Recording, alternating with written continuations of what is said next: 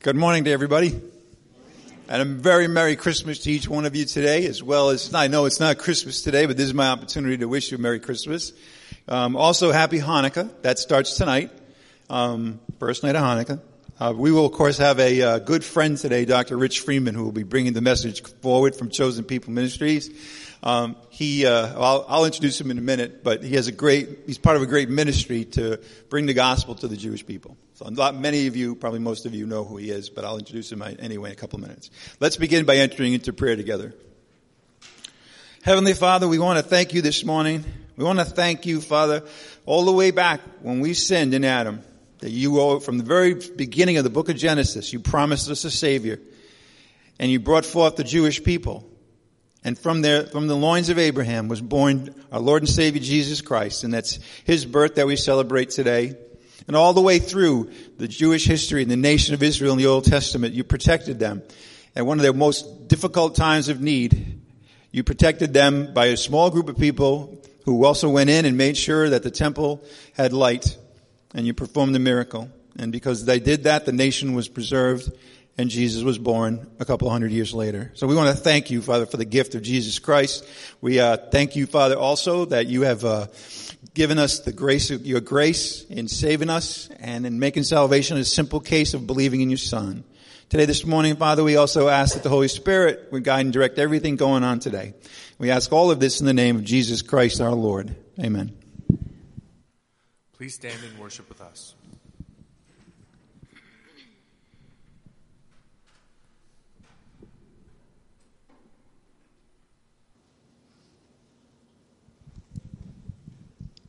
Good morning again, everybody. I want to just give you a couple of announcements. The schedule for the next week is to begin. We will have our regular Sunday service next Sunday. All right.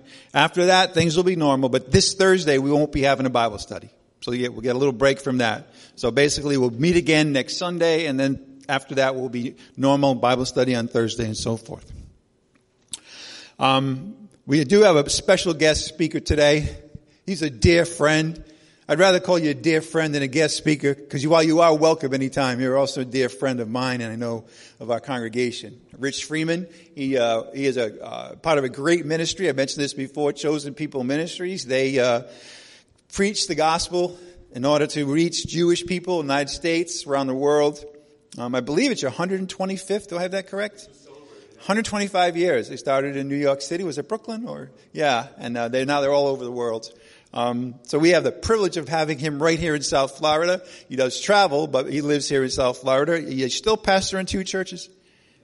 Oh, you're not doing that anymore? Wise man. No, I'm just kidding. He's done it for many, many years. And he has an incredible story. He was born into a Jewish family, not particularly religious, but he did go to Torah school? No, what'd they call it?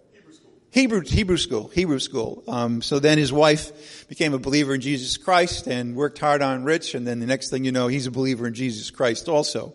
I mentioned he has served as a pastor at churches in the past, and he's also vice president today of church ministries and conferences. And they have a lot of ministries, and they have a lot of conferences, so I'm sure they're keeping you real busy. Again, Chosen People Ministries, and particularly the work that Rich does, focuses on helping us, the church, to undertake Jewish evangelism. How that works. It's very different from many other kinds. We have Catholic people and so forth. They all have their challenges. But in the scriptures, we're told that reaching the Jewish people has particular challenges because of, you can read about the fact that the veil is over them. You can understand the fact that they have lots of history where they've had Christians persecute them. So it really is a special gift and a special calling in order to minister to the Jewish people. But in the same time, to show us about the Jewish roots of the Christian faith, so that we understand that better, and that'll help us understand the Word of God ourselves. And speaking of that, of course, this is our Christmas celebration today. It's also, tonight is the first night of Hanukkah. And so this is the perfect time to have Rich with us. And he's got the perfect subject. His title today is Without Hanukkah, There Would Be No Christmas. I'm going to invite you up, but I also want to mention to everybody that we'll have a love offering at the end today. And it's Chosen People Ministries. If you're writing out a check, Chosen People Ministries, just get ready for that. Also, Rich will probably mention this, he always does, but you may have noticed coming in, there's a table with publications. They're fantastic. I almost did this. Apparently you can't do that in the United States anymore. But anyway, they're fantastic. I think I have almost all of them. There's always some new ones that I get when I'm here too. So anyway, I've spoken long enough. This is the man who's speaking today, Dr. Rich Freeman, Chosen People Ministries.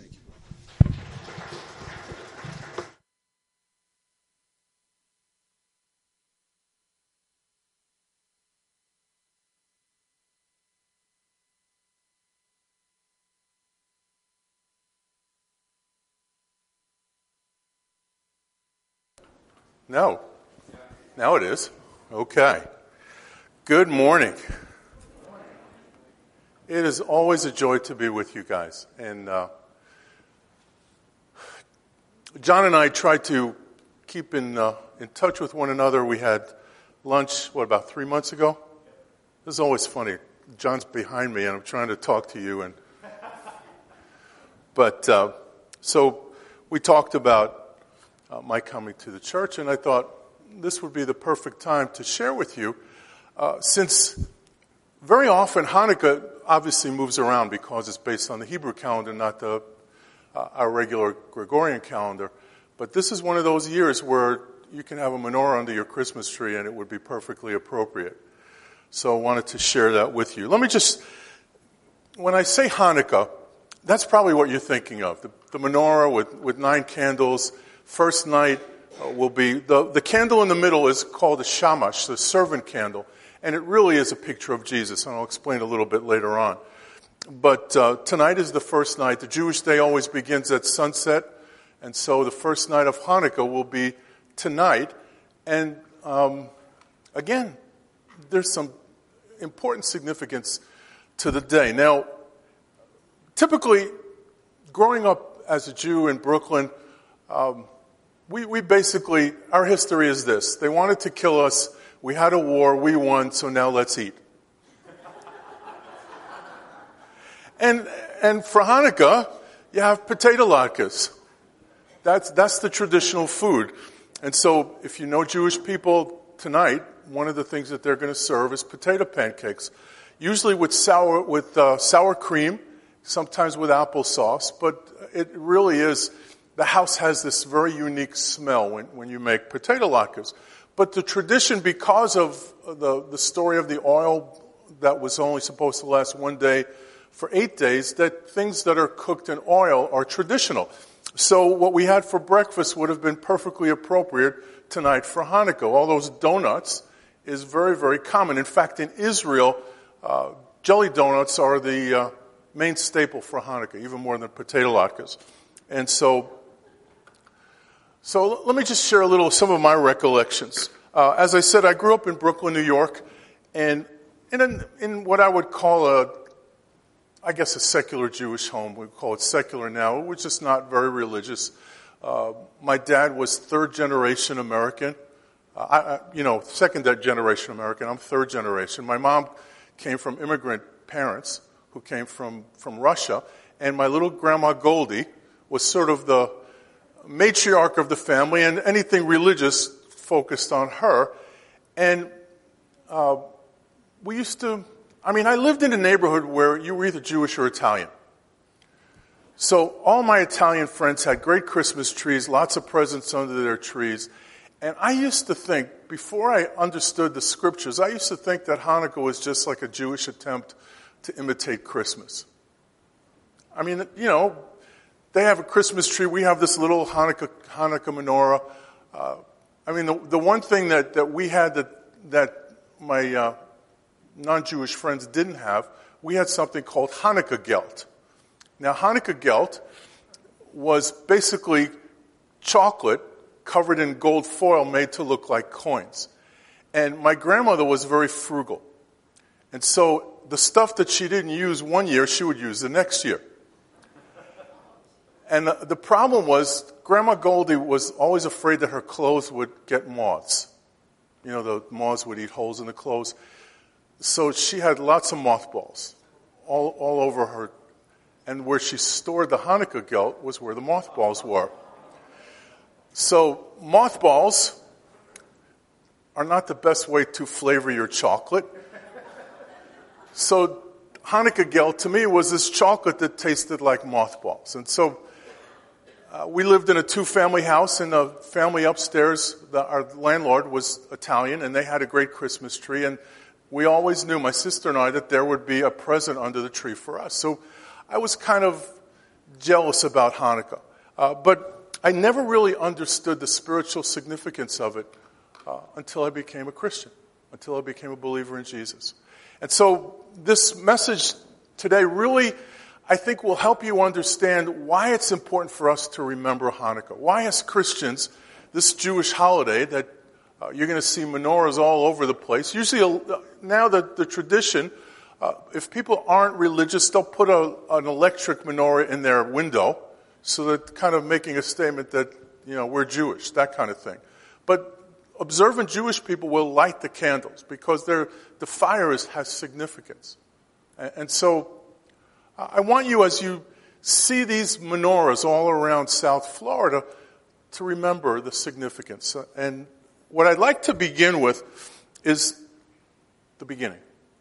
Okay? So if you would open up your Bibles to Genesis chapter 2. Genesis chapter 2. And my wife usually comes with me. My wife's a little under the weather this morning, so my son volunteered to be with me, so you'll get to see him over by our book table.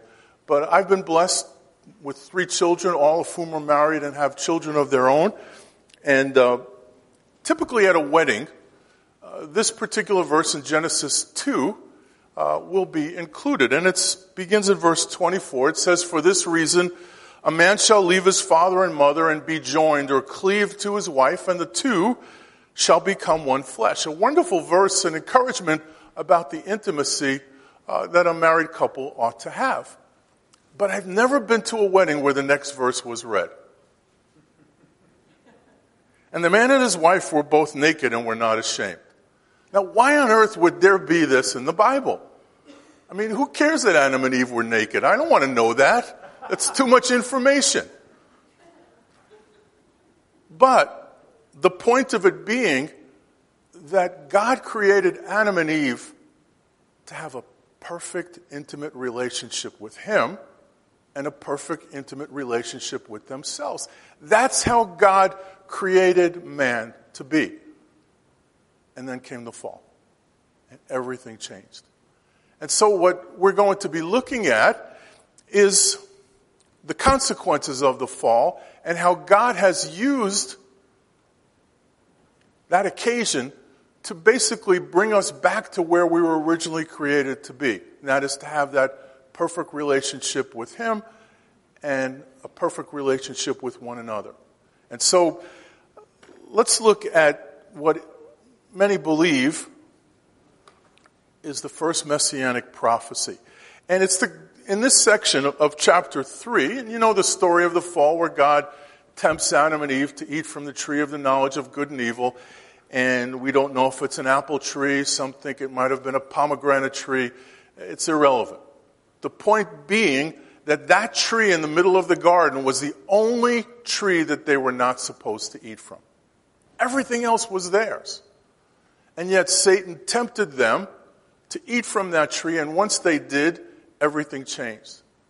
And remember, they tried to cover up their nakedness because now suddenly they weren't without guilt and shame. It was part of the equation, so to speak. And so this is the consequences of the fall. And we read that the Lord God said to the serpent, we know from the book of Revelation that the serpent was actually Satan. And God said this, "Because you've done this," the temptation of Adam and Eve, "cursed are you more than all cattle, more than every beast of the field. On your belly you will go, and dust you will eat all the days of your life." So it's very likely that rather than being a snake in the garden, it was more like a lizard-like creature that had legs, because part of the consequences was that the serpent would now have to crawl on its belly like a snake.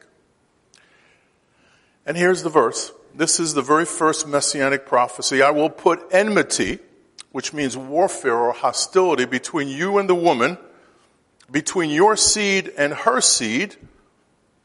He shall bruise you on the head, and you shall bruise him on the heel.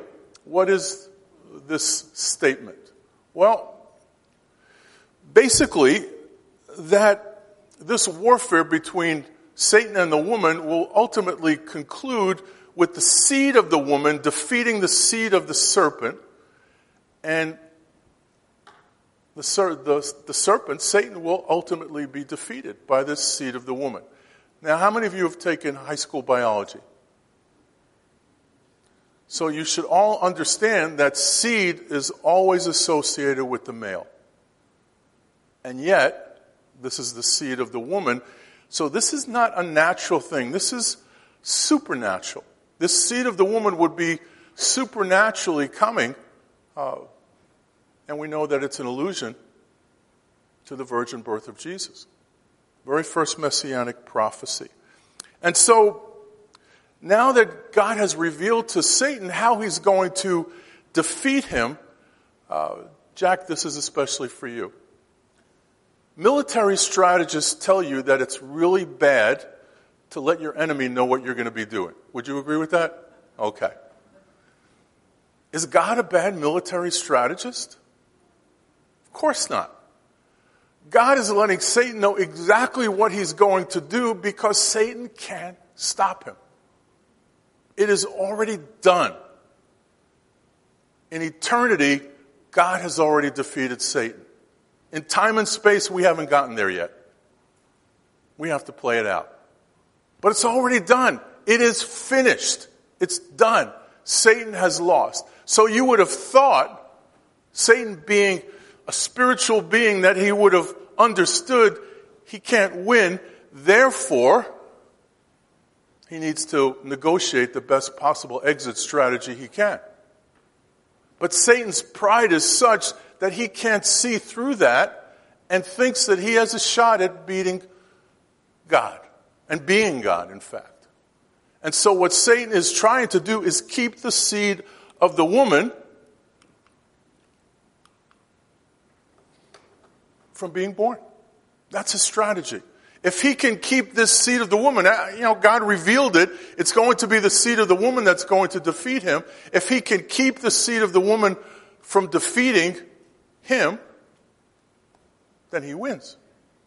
And so what is Satan's strategy? And we're going to look at that. It's kind of a history of the Jewish people, if you will.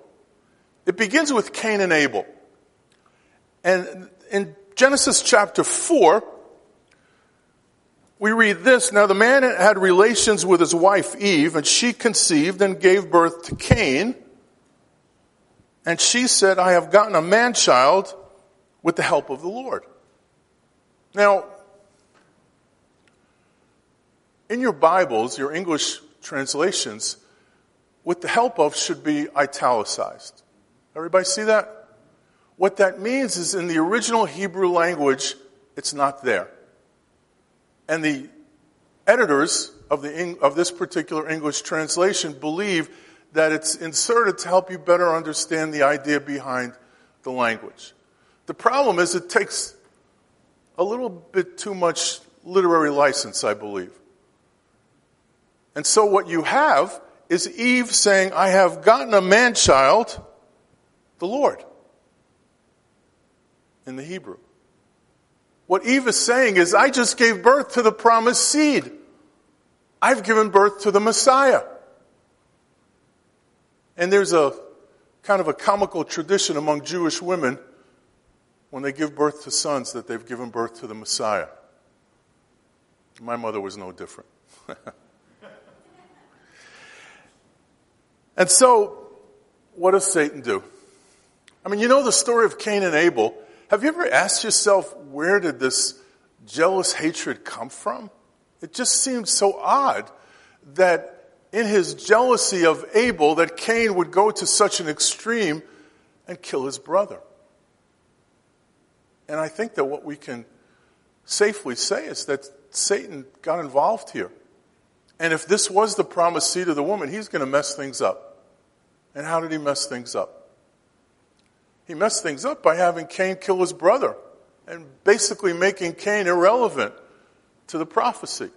Now, what he didn't realize is God was going to use not Cain, not Abel, but the third son, whose name was Seth, to continue the promised line. And that's exactly what happened. And there's a number of famous people in that line, including someone named Enoch, who never saw death. So where does Satan go next? I think where we see him next is in Genesis chapter 6. And Genesis chapter 6 is a kind of I would say, a controversial passage. And I am of the ilk that believes that this is, again, something very supernatural. Let's read. It says, it came about, this is Genesis 6, verse 1, when men began to multiply on the face of the land and daughters were born to them, that the sons of God saw that the daughters of men were beautiful and they took wives for themselves, whomever they chose.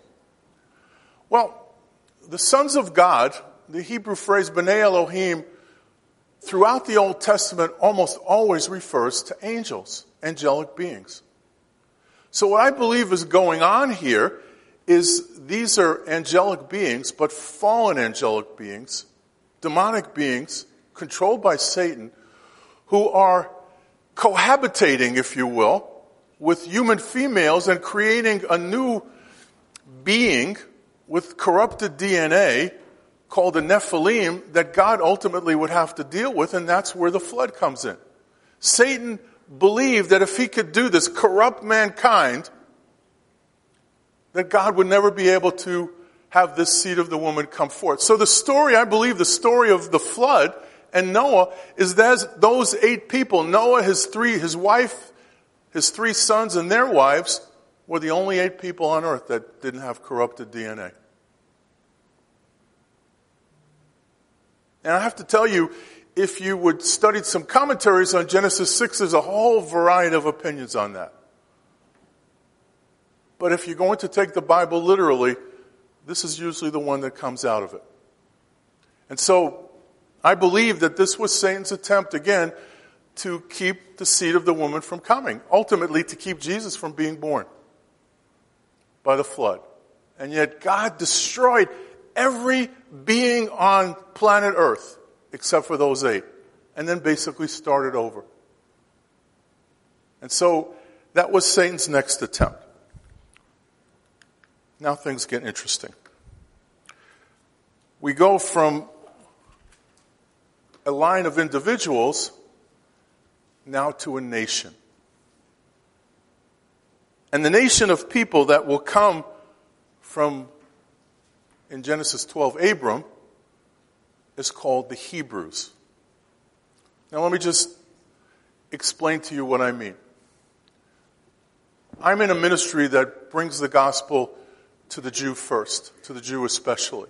We use that phrase, Jew or Jewish, as a means of describing the physical seed of Abraham. But that phrase does not come until much later with the birth of Jacob's son, Judah. That's where the term Jew or Jewish comes from. The proper technical term to describe the nation that's going to come from Abraham are the Hebrews, and that word means those who have crossed over. And just to give you a little background, where they crossed over from is the Euphrates River, because the locale of Abram and his family is Ur of the Chaldeans, commonly associated with Babylon, which is in modern-day Iraq.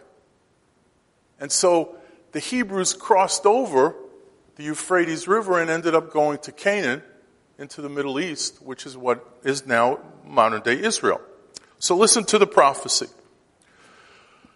Now the Lord said to Abram, "Go forth from your country, from your relatives, from your father's house, to the land which I will show you." So he's telling him to leave, to cross over. He says, "And I will make you a great nation." Now, that seems relatively inconsequential except for this. When the prophecy is given, Abram is 75 years old, his wife is 65 years old, and they're without children. So she is way beyond childbearing years, and he's getting up there in years as well. they are physically incapable of having children, so that when we talk about Israel, when we talk about the Hebrew people, they were supernaturally created by God. It didn't just happen. It couldn't happen on its own. God had to supernaturally create this nation of people. And he says, I will make you a great nation. I will bless you, make your name great, so you shall be a blessing. And I will bless those who bless you. The one who curses you, I will curse. And in you all the families of the earth shall be blessed. This is what is known as the Abrahamic covenant. And so here's the promise. There's going to be a great nation coming out of Abram, his wife Sarai, and God's going to somehow do it. Now, God made this promise, but nothing happens. And then turn to Genesis 15. 10 years go by. Now, if God has made a promise to you and nothing happens, what do you do? Do you think maybe I didn't hear him right? Or do you say, well, let me see if I could help God along and make the promise come to be? Listen to some of the back and forth. After these things, the 10 years have passed, the word of the Lord came to Abram in a vision, saying, do not fear, Abram. Now when you see that phrase, do not fear, what's the implication? Somebody's afraid. What's he afraid of? He says, I'm a shield to you, a protector. Your reward shall be very great. And so he's going to protect him and he's going to give him a great reward. But nothing has happened. And so I believe that eventually Abraham, is really undergoing severe, intense spiritual warfare. Because Satan's focal point, remember, is to keep this seed of the woman from coming to being. And now it's going to be through a nation. And that's going to be Satan's focal point for the remainder of history. The Hebrew nation, the nation of Israel. And so he says, don't be afraid. I will protect you and I will bless you with a great reward. Abram says, oh Lord God, what will you give me since I'm childless and the heir of my house is Eliezer of Damascus? And Abram said, since you've given no offspring to me, one born in my house is my heir. In essence, he's saying, you made a promise and you didn't keep it. If I die, one of my servants is going to inherit all my wealth. Everybody get what's going on here? He's believing that God's not going to deliver. You could almost hear Satan whispering in his ear. You're vulnerable. You're old. God's not keeping his promises. Then verse 4. Behold, great Hebrew word, hine, means stop and pay attention. The word of the Lord came to him saying, listen carefully to what he says. This man will not be your heir, but one who will come forth from your own body, he shall be your heir. Now, I have to tell you, if I was God, and you should all be very thankful I'm not, but if I was God, I may have said things a little differently, knowing what was going to happen. I may have said, listen, Abe, I know you don't get everything, but just take it from me. I'm going to allow you and Sarah to have a baby.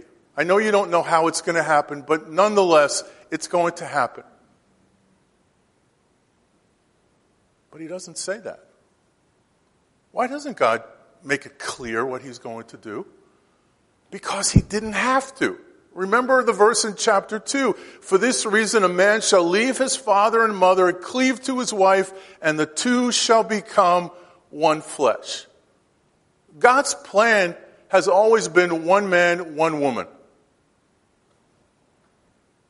Never multiple wives. I know I can't say this, but not same-sex marriages. One man, one woman. That's God's plan. So Abraham didn't have to hear that it's going to be with Sarah because it was a given. And yet when Sarah comes to him and says, listen, Abe, I have a great idea. I heard that the Kardashians use a surrogate. Why don't we use a surrogate? I have this Egyptian slave named Hagar. She's young. She's healthy. Why don't we let her be our surrogate? She could have a baby through you. God could save face and keep his promise, and everybody will be happy. And instead of Abe saying, this is a terrible idea, old Abe goes, sounds good to me. And today we're still dealing with the consequences of that lack of faith. Because you go to the Middle East, Abraham is not only the father of the Hebrew nation, he's the father of most Arab nations. Because his son Ishmael is seen to be the father of most of the Arab nations. In fact, how many of you have been to Israel? Anybody? In the back. Did you go on the Temple Mount? Do you remember the Dome of the Rock? The rock in the Dome of the Rock is said to be the place. It's one of the most holy shrines in all of Islam. It's said to be the place where Abraham took Ishmael to sacrifice him. Did everybody hear what I said? Not Isaac, Ishmael. That's what is believed and alluded to in the Quran, because he was the older son. And so we have a big mess. Ultimately, Isaac will be born after God comes to them and says, that wasn't what I meant. When does God come to them? Do you remember? He comes to them 24 years after the original promise. Abraham is 99 years old. Sarah's 89 years old. If she couldn't have a baby when she was 65, she certainly couldn't have a baby at 89. And yet they conceived. The first they laughed when God told them. So what did they name the baby? They named the baby Laughter. In Hebrew, Yitzchak, Isaac. So Isaac is born, and the promises continue. As much as Satan tried to throw a monkey wrench into things, and he certainly succeeded to mess things up, it didn't stop them. You know the story of Joseph. You know how Joseph saved his family. They were to be slaves in a foreign land for 400 years. Exodus 1 says a Pharaoh came who didn't know Joseph. And they went into slavery. But one of the things that they were concerned about is the Hebrews were multiplying at alarming rates for the Egyptians. And so his plan was to kill all the male babies.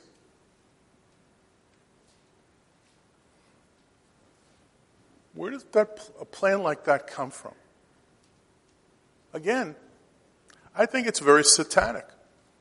And yet we know that out of that came the deliverer, because a man and his wife were not afraid of Pharaoh's edict and instead hid their baby. And God used that baby to deliver them out of slavery, the baby called Moses. The Purim story is one of my favorite holidays. In the book of Esther, there was a man named Haman. And Haman was a descendant of a man named Agag. Agag was the king of the Amalekites. And if you remember the story in 1 Samuel, King Saul was told to wipe out all of the Amalekites. But he didn't do that. He kept really basically the finest stuff from the Amalekites, including their people, and kept them alive. And Samuel showed up and said, "What'd you do? Why didn't you obey?" And he told Saul that you're now going to lose the kingdom because of this. And then he goes to Agag. And do you remember the story? Agag says, "Oh, we could have peace. Let's negotiate." And Samuel gets out a sword and hacks him to death and chops him up into little pieces. His descendant was named Haman. You could see where he might have a little bit of hatred for the people that did that to his family member. And so he came up with a scheme, getting the Persian king Ahasuerus to issue a decree to basically make an open hunting scene against the Jewish people around the world. And on that date, selected by Lot, the Hebrew word pur, or Purim for lots, that date was going to be the extinction of the Jewish people. You know the story, it didn't quite work out the way Haman planned. And God, even though God's name is not mentioned in the book of Esther, orchestrated all of that to take place. Historically, that brings us to the end of the Old Testament. And at this point, Satan still hasn't succeeded in keeping the seed of the woman from being born. And that's where the Hanukah story comes in. Because you see, Hanukah is not in the Old Testament. It's a very well-known Jewish holiday that if you're around Jewish people, you know about Hanukah. But Hanukkah is not an Old Testament feast. The historical events happened in what's called the intertestamental period. So it happened after the Old Testament, before the New Testament. And as we look at the story, some really interesting historical events are involved. Now, when I say interesting historical events, it's not Bible. Now, you all know what the Apocrypha is? The Apocrypha is, if you have a Catholic Bible, it'll be in the Catholic Bible, but it's intertestamental stuff to kind of fill in the gaps. And in 1st and 2nd Maccabees, which are apocryphal books, the story of Hanukkah is in there. But historically, it's some interesting history. It's just not Bible. And the history begins with someone that you should be very familiar with. And Jack, again, this is for you. Isn't Alexander the Great considered the greatest military genius of history? I'm picking on you, I'm sorry. But the point being that Alexander the Great conquered the known world by the time he was 30 years old. He was brilliant. But I'm going to use a New York word, I hope you understand. He was a sleaze. And he died childless, without any heirs. And so his vast kingdom was divided among 4 generals. One of those generals was a man named Seleucus. And the Seleucids actually controlled much of the Middle East. And one of the Seleucid kings was a man named Antiochus IV. This is 2nd century BC. And he was known as Antiochus Epiphanes. Basically, Antiochus, God in the flesh. So he had a pretty high opinion of himself. He was also thought to be insane and delusional. So the Jews, unbeknownst to him, had a name for him. They called him Antiochus Epimanes. Just a few changes, it means Antiochus the crazy man. What did Antiochus desire to do? His plan was to destroy the Jews because Israel and Judah were smack in the middle of his plans for conquering nations. And they would constantly get in his way and keep his armies from coming through, either going from north to south to Egypt or east to west. And so he wanted to get rid of them. And so how did he do that? 3 things. Number 1, he made it a capital crime for Jewish women to circumcise their male babies. Covenant of circumcision is crucial in Judaism. So no circumcision, basically the Jews then become Gentiles, like the rest of the nations. That's one of the things that kept them separate. Secondly, he made it a capital crime to read the Torah scrolls. So anybody who wanted to study the Bible, if they got caught, they would be immediately executed. And then third, Judaism back in that time, prior to Jesus, was dependent upon the temple. Biblical Judaism required sacrifices, which God accepted by grace as a means of helping them understand that there's something future to come, which would be the coming of Jesus, the seed of the woman. And so, if they were dependent on the temple, Antiochus decided he would defile the temple. And the way he did that was he sacrificed swine to the god Zeus inside the temple. The temple was defiled. And basically, Judaism was inoperable. Babies couldn't be circumcised, the scriptures couldn't be studied, the temple was defiled. His desire was to wipe out the Jewish people. And he probably came closer than anyone prior to the birth of Jesus. More so than Haman, more so than Pharaoh. He was said to have wiped out a third of the population of Israel and Judah at that time, 2nd century.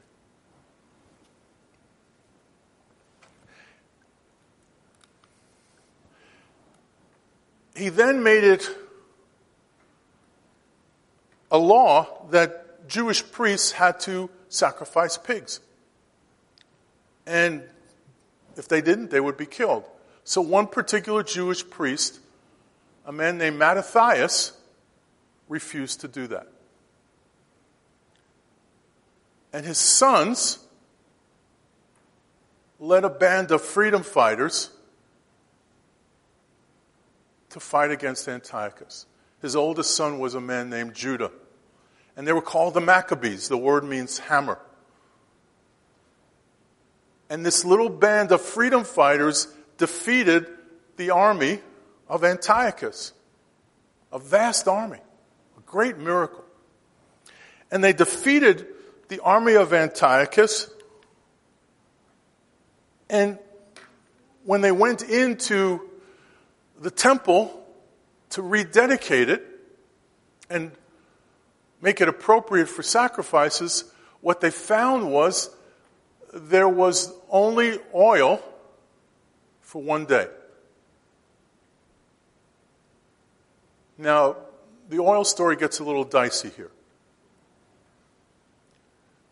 If you ask a Jewish person what Hanukah is about and why it's 8 days, they will very likely tell you that they went into the temple, they found the oil lamp, and there was only enough for one day, and it would have taken them 8 days to get enough oil to fill it up again, and yet it lasted till they were able to get more oil. That's typically the story. That's a later story. That's not in 1st and 2nd Maccabees.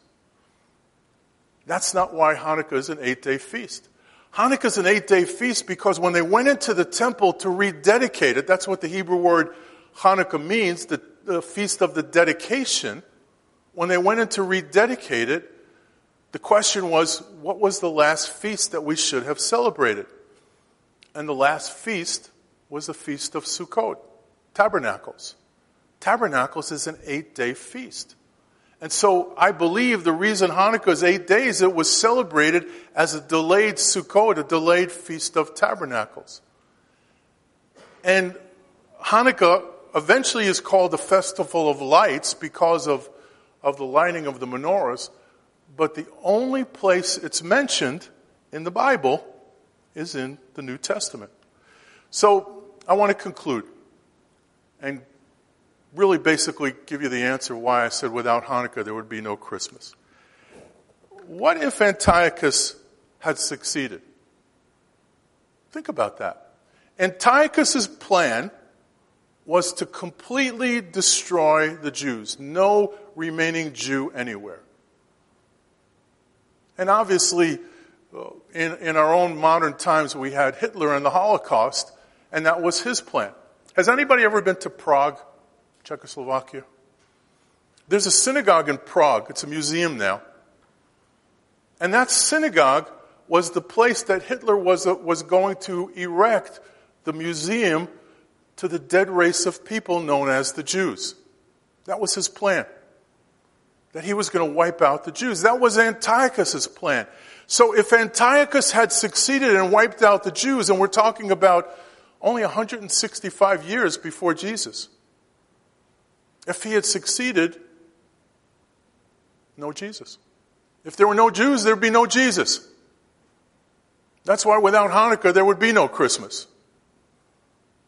That's why it was such a great miracle that this little band of freedom fighters was able to defeat an established strong army, one of the strongest in the world at the time. So if he had succeeded, Jesus wouldn't have been born. Obviously, he didn't succeed. Anybody ever wear WWJD bracelets? I have a little twist on this. Instead of what would Jesus do, what did Jesus do about Hanukkah? Turn to John chapter 10.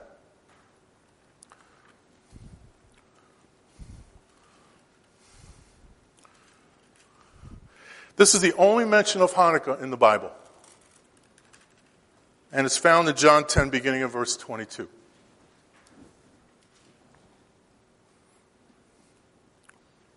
So we read this. At that time, the feast of the dedication took place at Jerusalem. It was winter, and Jesus was walking in the temple in the portico of Solomon. So the feast of the dedication, beginning on the 25th day of the month of Kislev, which is typically in December, is taking place, and Jesus is in the temple celebrating Hanukkah. And we read, verse 24, the Jews then gathered around him. And I have to tell you, when I first read the New Testament and read the Gospel of John, I bristled a little with all the mention of the Jews, the Jews, the Jews. Almost sounds anti-Semitic. The phrase there that's translated the Jews is actually the phrase Judeans. And these were the Jewish religious leaders who were in opposition to Jesus. So the Jewish religious leaders opposed to Jesus gathered around him and said, how long will you keep us in suspense? If you are the Christ, the Messiah, tell us plainly. And this is taking place on Hanukkah. Why did they want him to do that? C.S. Lewis said there's only three things that you could call Jesus based on what you believe. Liar, lunatic, or Lord. He'd be a liar if he claimed to be the Messiah and knew he wasn't. He'd be a lunatic if he claimed to be the Messiah, thought he was, but he wasn't. I have a story I want to tell you. A friend of mine, his wife was a psychiatric nurse. And they had a group session one day. And there was a man sitting, brand new patient, with his hand inside his chest, like this. And everybody's introducing themselves.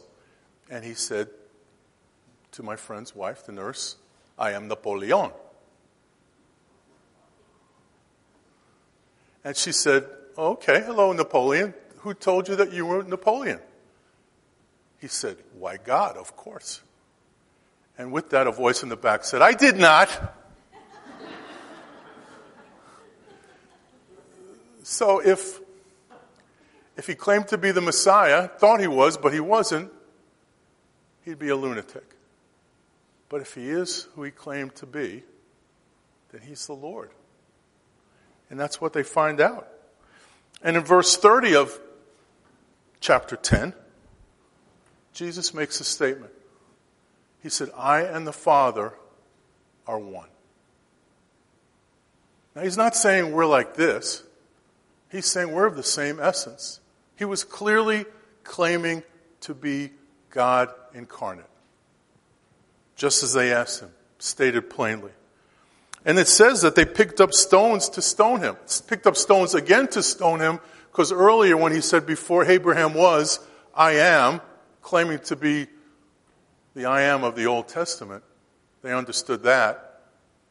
The punishment for blasphemy, and clearly they saw Jesus as a man claiming to be God, is blaspheming, and the punishment for that is death by stoning.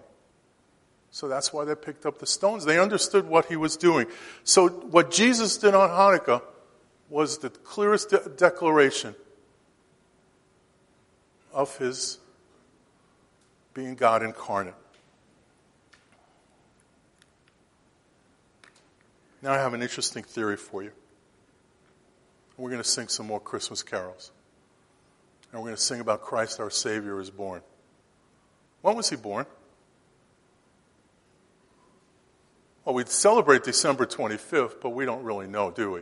It's not in the Bible. It'd be a lot simpler if it just said on December 25th they woke up and... No, we don't know. I have a theory. Remember I talked about Grandma Goldie, my grandmother from the old country? Well, because of persecution, Jews didn't have documentation for their birth. So we didn't really know when she was born. We celebrated her birthday in August.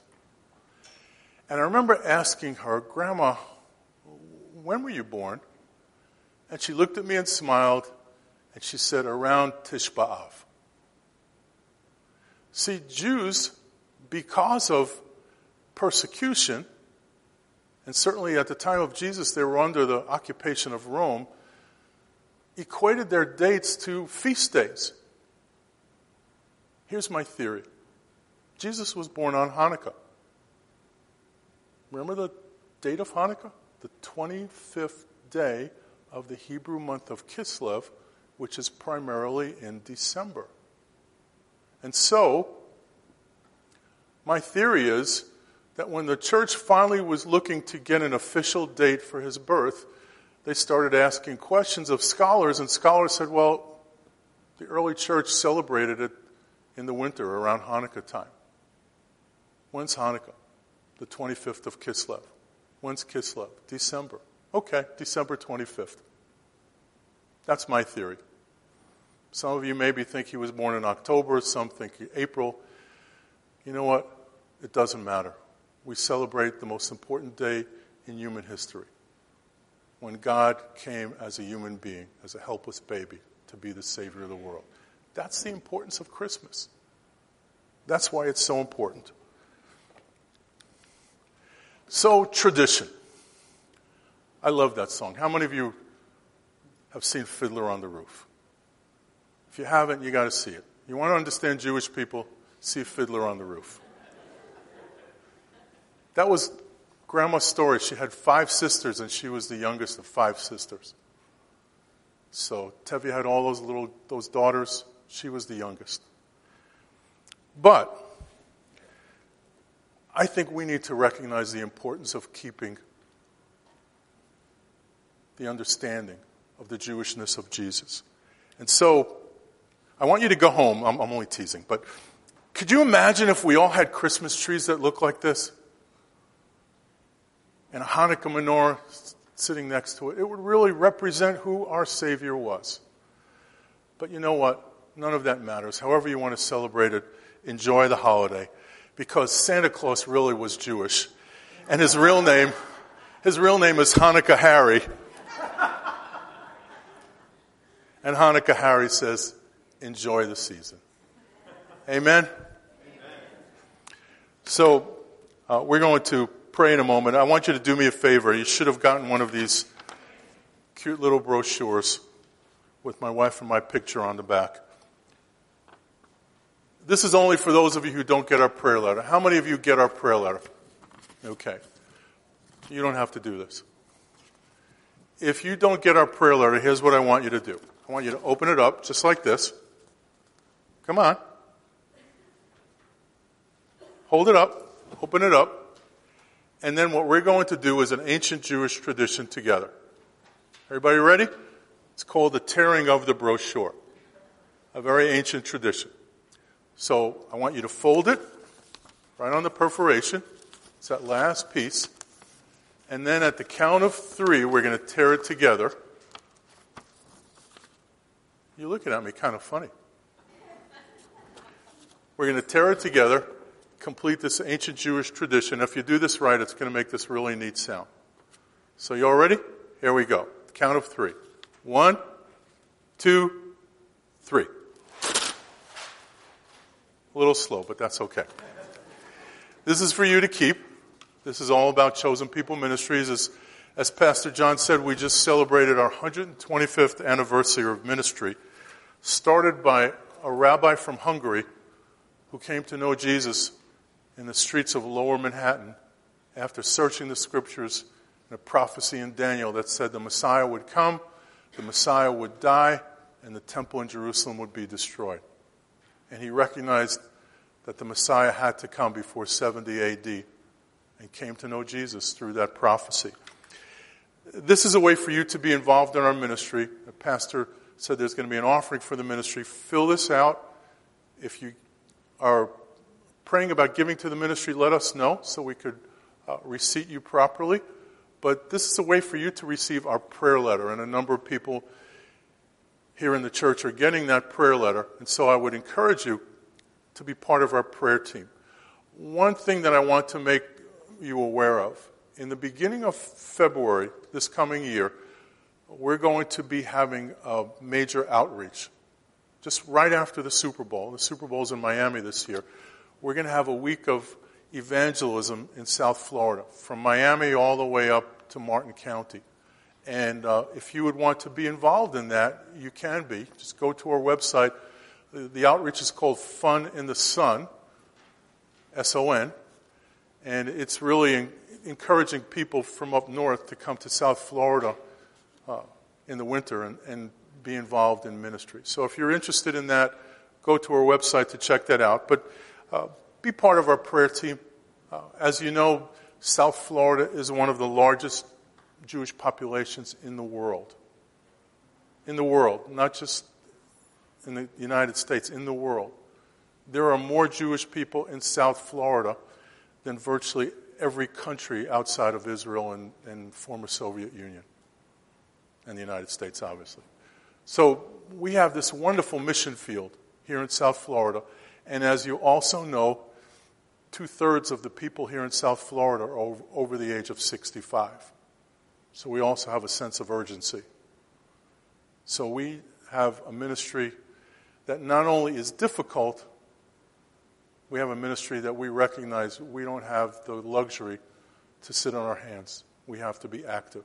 And we certainly could use your prayers. So this is a way for you to receive our prayer letter. And then we have a book table out there. One of the things that we have celebrating our anniversary is our monthly calendar. And there's some great pictures of history of our ministry. What's unusual about our calendar is you can't study the Bible by January, February, March. All of the feast days, like Hanukah, are tied into the Hebrew calendar. And so in order to see these various feast days, you need to have a Hebrew calendar. So what we've done is taken the Hebrew calendar, superimposed it on the Gregorian calendar, and you could see where the two calendars fit and why it's so important. So that's our calendar. And then a couple of books. I don't know if we have any new ones, Pastor.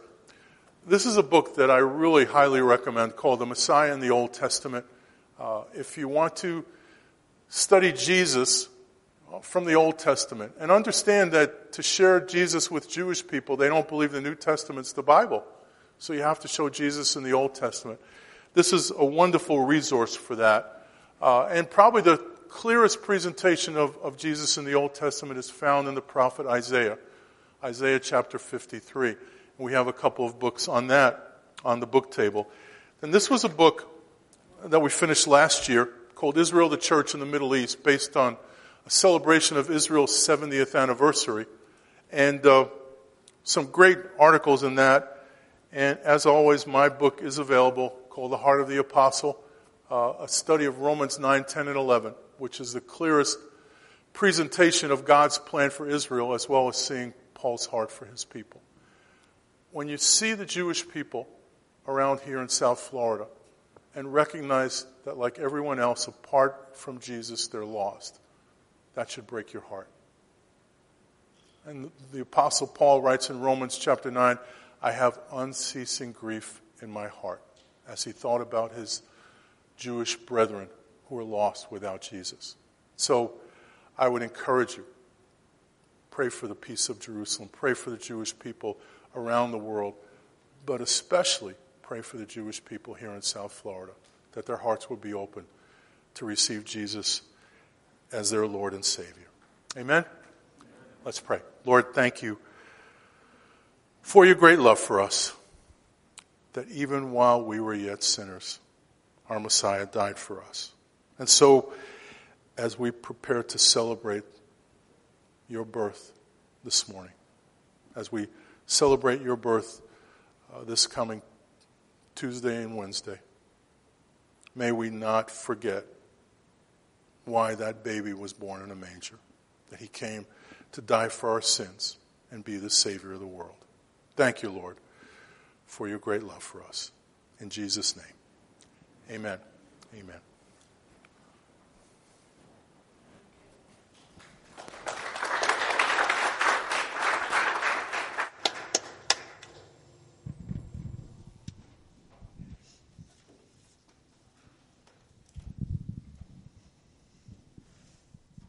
Thank you, Rich. That was a fantastic tour through the Old Testament and the lineage to come down to Jesus Christ, and how Satan did everything he could and couldn't stop it.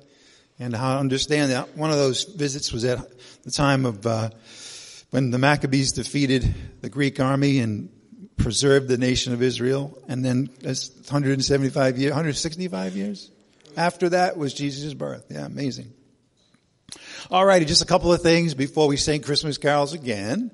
And that's, remember, next Sunday's our next service. We won't have Bible study this Thursday. Also, as always, please give us your prayer requests. You can there's a box in the back where you can fill it out and dump it in there, or you can go on our website and you can enter it and that way too. So we do covet your prayers for us, and we also want to pray for you and whatever petitions that you may have. All right, let's close. Let's have a love offering. What's that? What? Oh, fill out the yeah, I look good up here, but the reason I do look good is because everybody else, like Jack, was always reminding me of things that I would otherwise forget. So I think you just said, make sure everybody fills out that form, and then, is that what you said? Oh, make checks payable. Yeah, I should announce that again too. Chosen People Ministries make it out to the organization. Chosen People Ministries. All right, let's pray for the offering. Heavenly Father, we thank you so much that there is an organization, Chosen People Ministries, who are dedicated to reaching your people, the Jewish people. We pray for the lost Jewish people in South Florida. We pray for the continued success and blessing of Chosen People Ministries and the people that they minister to. And Father, we would ask that all of us would have our hearts open to the needs of the Jewish people, the opportunities for evangelism, the urgency that we should have about it, and also, Father, gratitude for Chosen People Ministries, and you give freely to us and have us give freely to them. We ask this in the name of Jesus Christ our Lord, by the power of the Spirit. Amen. All right, if the ushers could come forward and take the offering. All right, before we close our service today with Christmas carols, I want to make sure everybody is clear on what the gospel of Jesus Christ is. Okay, the truth is that all of us are lost, dead in our trespasses and sins from birth forward. Everybody you meet is one time they're either a believer in Christ or they're still dead in their trespasses and sins. All have sinned and fall short of the glory of God. Without God intervening, every one of us would be judged and go to the lake of fire. That's what it means to be without Christ. That's what it means to be lost. Okay. But God did something about that condition that we were born into. He decided the only solution could be for him to have his son come and become human while remaining God. That's Jesus Christ, whose birth we celebrate this week. He grew up, became a man, never sinned, and at the appropriate time, he offered himself up as the sacrifice for our sins. Yes, he was killed by the Romans, but in fact, he freely did it himself. It was his choice. And he died for all our sins. And he was buried. All right. At that point, Satan thought it was over. But once again, he was thwarted. It was a surprise for him on Sunday morning. And that's when God the Father raised Jesus Christ from the dead. And that's another miracle that identifies who Christ is. That he has eternal life. And whoever believes in that truth about the death, burial, and resurrection of Jesus Christ for our sins and for us to be justified, whoever believes that will never perish but have eternal life. And God the Father will look at that person at the moment they believe and declare in the heavens that in his eyes that person is righteous forever. That's the power of the word of the cross. And God has given that opportunity for every one of us. So I want to make sure we hear it over and over again. So when we have that opportunity, We give a reason for the hope that's within us. All right. At this time, I want to invite forward the singers, and we're going to have 3 more Christmas carols, and then I'll have 1 more prayer. I love to pray. And then I'll dismiss you.